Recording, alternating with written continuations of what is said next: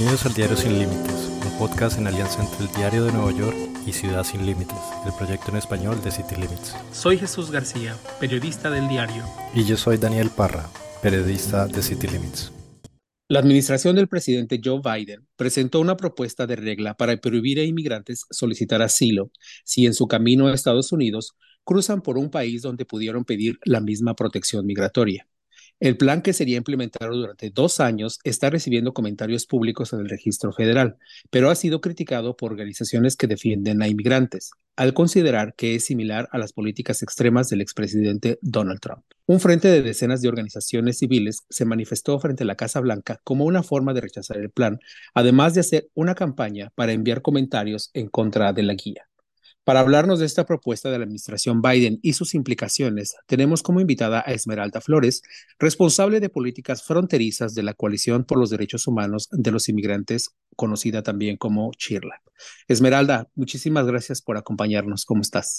Bien, no, al contrario, muchísimas gracias a ustedes por la invitación. ¿Qué consiste exactamente el plan del presidente Joe Biden y por qué durante 2 años? Sinceramente, yo creo que lo explicaste muy bien en términos muy simples para que la mayoría de nosotros que no somos abogados podamos entender lo que es la nueva propuesta. Es exactamente eso. Prácticamente es una prohibición para que las personas accedan al asilo en Estados Unidos si antes de llegar a Estados Unidos no aplicaron para asilo por alguno de los países que viajaron para llegar a Estados Unidos.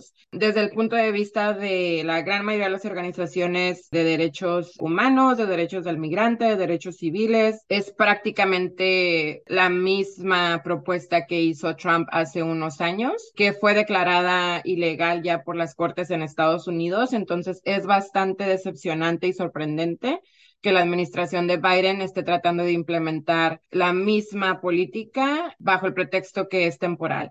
Los 2 años es algo que a nosotros nos parece como totalmente arbitrario, porque desafortunadamente sabemos que las prácticas en migración siempre empiezan de manera temporal y quedan permanentes y causan mucho daño a la comunidad y muchas dificultades para que las personas puedan arreglar su situación migratoria en el país. ¿Nos podrías contar ya más a profundidad qué cambiaría si esta propuesta se llega a establecer? Digamos, ¿cuáles serían los cambios frente a cómo se venían haciendo las cosas previo al título 42, que es a donde volveríamos? Es interesante o importante mencionar el tiempo, ¿no?, en que se anuncia esta propuesta. La administración anuncia a finales de enero que va a terminar la orden de emergencia pública de salud y por tanto se asume que el título 42 terminaría al mismo tiempo que termina la orden de salud pública. Lo que pasa con el título 42 es que todos los casos que se tenían, todos los desafíos legales pendientes que se estaban arreglando en la corte, incluyendo el caso que se tenía ante la Suprema Corte que debe haber sido escuchado el día de ayer, fueron suspendidos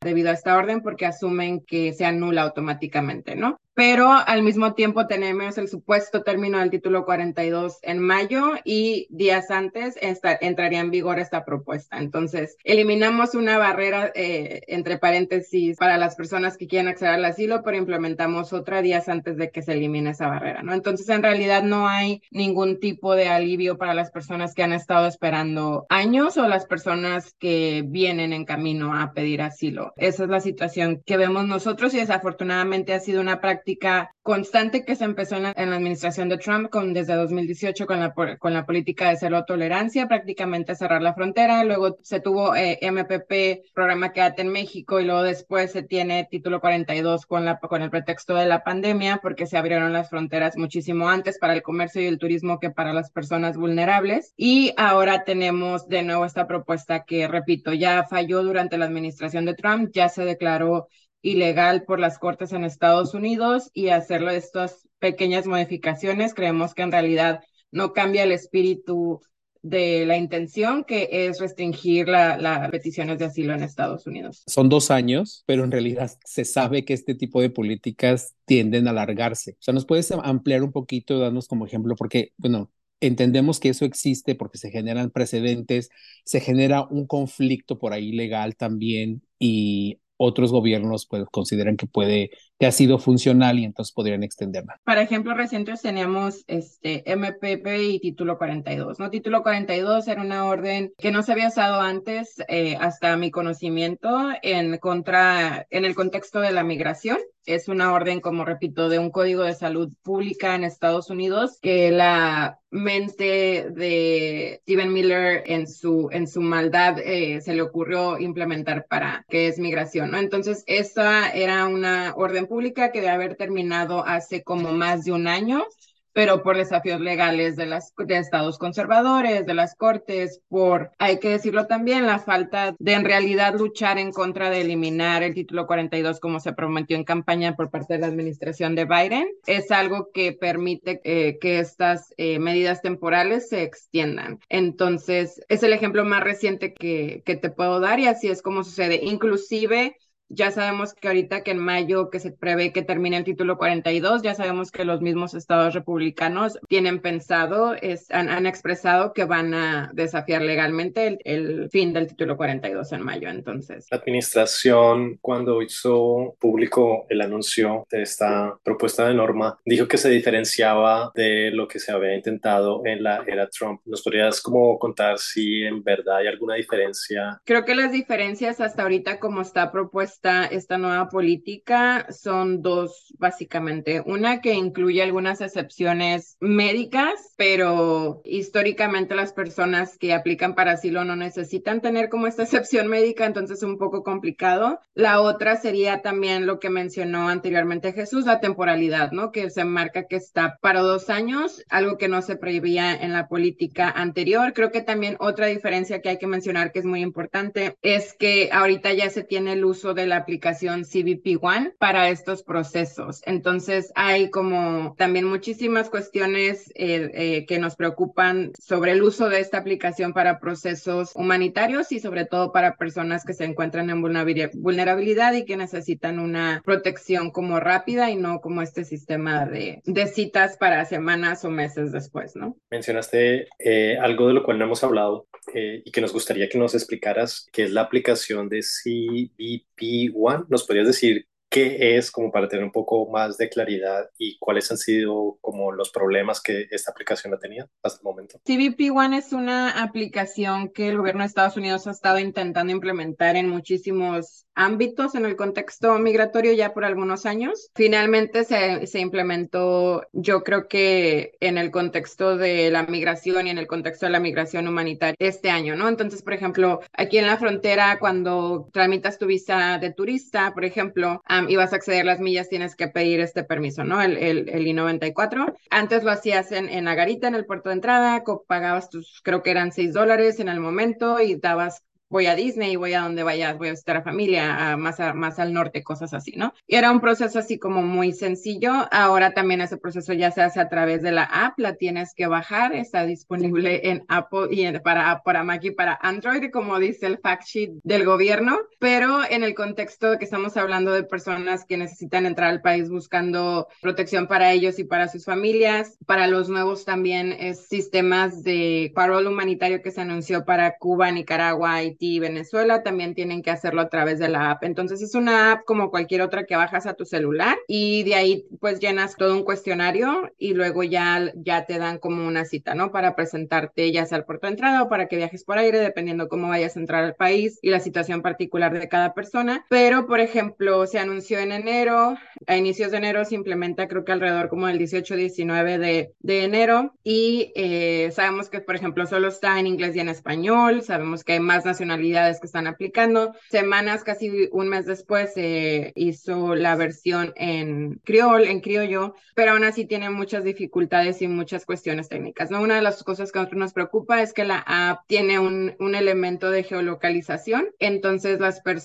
app saben dónde están las personas, desde dónde están aplicando. Para el caso particular de las excepciones al título 42 que están actualmente, las personas solo pueden aplicar estando físicamente ya en la frontera norte de México o en Ciudad de México, no pueden aplicar antes de eso.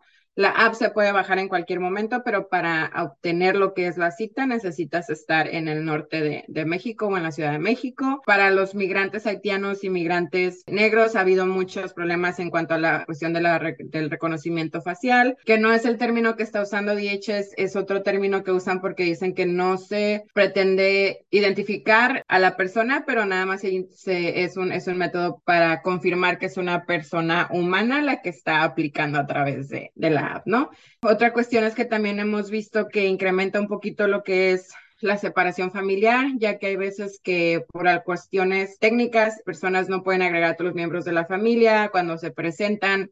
Migración al principio los estaba aceptando, ahorita ya está un poquito más estricto y no los está aceptando si todas las personas que vienen en la familia no están. Entonces, en algunas ocasiones tienen que tomar la decisión de, ok, te vas tú y me quedo yo con los niños, o nos esperamos todos y a ver cuándo podemos agarrar otra cita para presentarnos. También, obviamente, entran las cuestiones técnicas de la comunidad, ¿no? Como es solo en celulares, entonces ni siquiera las personas tienen la facilidad de estar en una computadora con una pantalla más grande, con un teclado, llenando todas estas preguntas, con conexión directa a internet, que ha sido todo un desafío para las personas. Y ya simplemente el manejo de una app hemos tenido muchas quejas también de que no es compatible con versiones un poco más viejas, por así decirlo, de Android o de Apple, ¿no? Entonces también entra esa cuestión de la equidad digital, como tienen que tener un teléfono pues recientemente, de reciente modelo, y también entran preocupaciones en cuanto a la tecnología, el uso de datos, la privacidad y todas estas cuestiones siempre que implementas algo de esta índole, ¿no? Estaba justamente viendo un video de cómo hacía la aplicación, los errores que estaba presentando y cómo hacía ese como glitch. No sé, sacaba a la gente de la aplicación, o sea, intentabas entrar, empezabas y te sacaba y te sacaba. Entonces es un problema serio. ¿Hay algún reporte de cuánta gente ha recibido o ha solicitado asilo a través de la aplicación? No, ¿verdad? No hay nada. No, hemos solicitado la información al Departamento de Seguridad Interna, a DHS, de manera general, que obviamente es la agencia bajo la cual se encuentra CBP. Nos dijeron que no pueden compartir esa información con nosotros, van a investigar a ver si hay un método en que la podamos solicitar sin que tenga que ser el FOIA, que es el Sistema de Acceso a la Información, porque pues sabemos que eso puede tomar meses, y luego pues te entregan todos los documentos redactados prácticamente sin información. Entonces estamos todavía a la espera de que DHS sea un poquito más transparente en cuanto al número de personas que han accedido, las nacionalidades, y también cuántas personas no nada más hacen la cita, sino cuántas personas en realidad se presentan y cuántas personas logran entrar, porque son como varios pasos. Entonces, no hemos sabido, por ejemplo, en el caso de la frontera aquí para San Diego, Tijuana, en cuanto a las excepciones del título 42, tendrían que ser 200 personas las que procesan diariamente, y no sabemos si esos lugares en realidad se están llenando, si hay lugares que quedan desperdiciados porque las personas no pueden llegar o porque las personas las regresaron, etcétera. Entonces, sí hay como una falta de transparencia en ese sentido desde que se empezó a utilizar la app. ¿Cuáles serían porque pienso por las rutas que están siguiendo los inmigrantes, los países donde los obligarían finalmente a pedir asilo? Ni siquiera los obligarían a llegar a México, ¿no? O sea, como que es un poco mucho también en ese sentido, entiendo. Yo creo que esa es parte también como de por qué en este contexto no tiene tanto sentido en sí. O sea, sabemos que hablando, por ejemplo, de México, yo nací, crecí en México, entonces estoy familiarizada con el gobierno. Sabemos que la Comar, que es la Comisión Mexicana de Ayuda para el Refugiado, ha estado como arrebasada en capacidad en los últimos 4 o 5 años. Sabemos que lo que es en sí el sistema como de inserción de personas migrantes al campo laboral, a la educación, etcétera, todo esto no es un sistema que está funcional en estos momentos, y si en México no está funcional, pues obviamente algunos otros países de Centroamérica por los que las personas tienen que viajar, tampoco se tendría como un sistema funcional como para ellos. Inclusive, y no tengo muchos datos, pero inclusive hace unos días salió una nota de que México está considerando cambiar un poquito el proceso dado este nuevo anuncio de la administración. Entonces también vemos como siempre las políticas de Estados Unidos afectan la manera en que México reacciona. Esmeralda, ¿nos puedes decir sobre la propuesta del presidente Biden que está en el registro federal? ¿Cuáles serían como los tiempos y cuándo sería básicamente, si se aprueba y si, por ejemplo, dice el gobierno, bueno, gracias por sus comentarios, ya los integramos, pero la ley, el reglamento sí va? ¿Cuándo se implementaría exactamente? Un poco para entender la ruta. La administración de Biden ya había anunciado la intención de hacer esta política al principio de enero, y al mismo tiempo que se anunció el parole para Cuba, Nicaragua, Venezuela y Haití, pero de manera como muy breve lo metieron como en su declaración, ¿no? La semana pasada creo que el 20 de febrero fue cuando, el 20 el 21 de febrero creo que fue cuando anunciaron oficialmente la propuesta ya en el registro federal, como mencionas. También lo que se nos hizo curioso fue que dieron un periodo, lo están como apresurando el proceso, dieron un periodo de 30 días y normal para comentario público y normalmente es a un periodo de 60 días. Entonces claramente quieren que esto pueda entrar en efecto al mismo tiempo que título 42 va a terminar, entonces va a empezar creo que unos días antes, un poco antes de mayo 11, no tengo la fecha exacta, pero sí sabemos que recortaron, por ejemplo, el periodo de comentario de 60 a 30 días. Pues muchísimas gracias, Esmeralda, muy interesante y muy claro lo que nos cuentas. Muchas gracias. Un gusto conocerlo. Cuidado con el clima. Sí, a ver cómo se pone.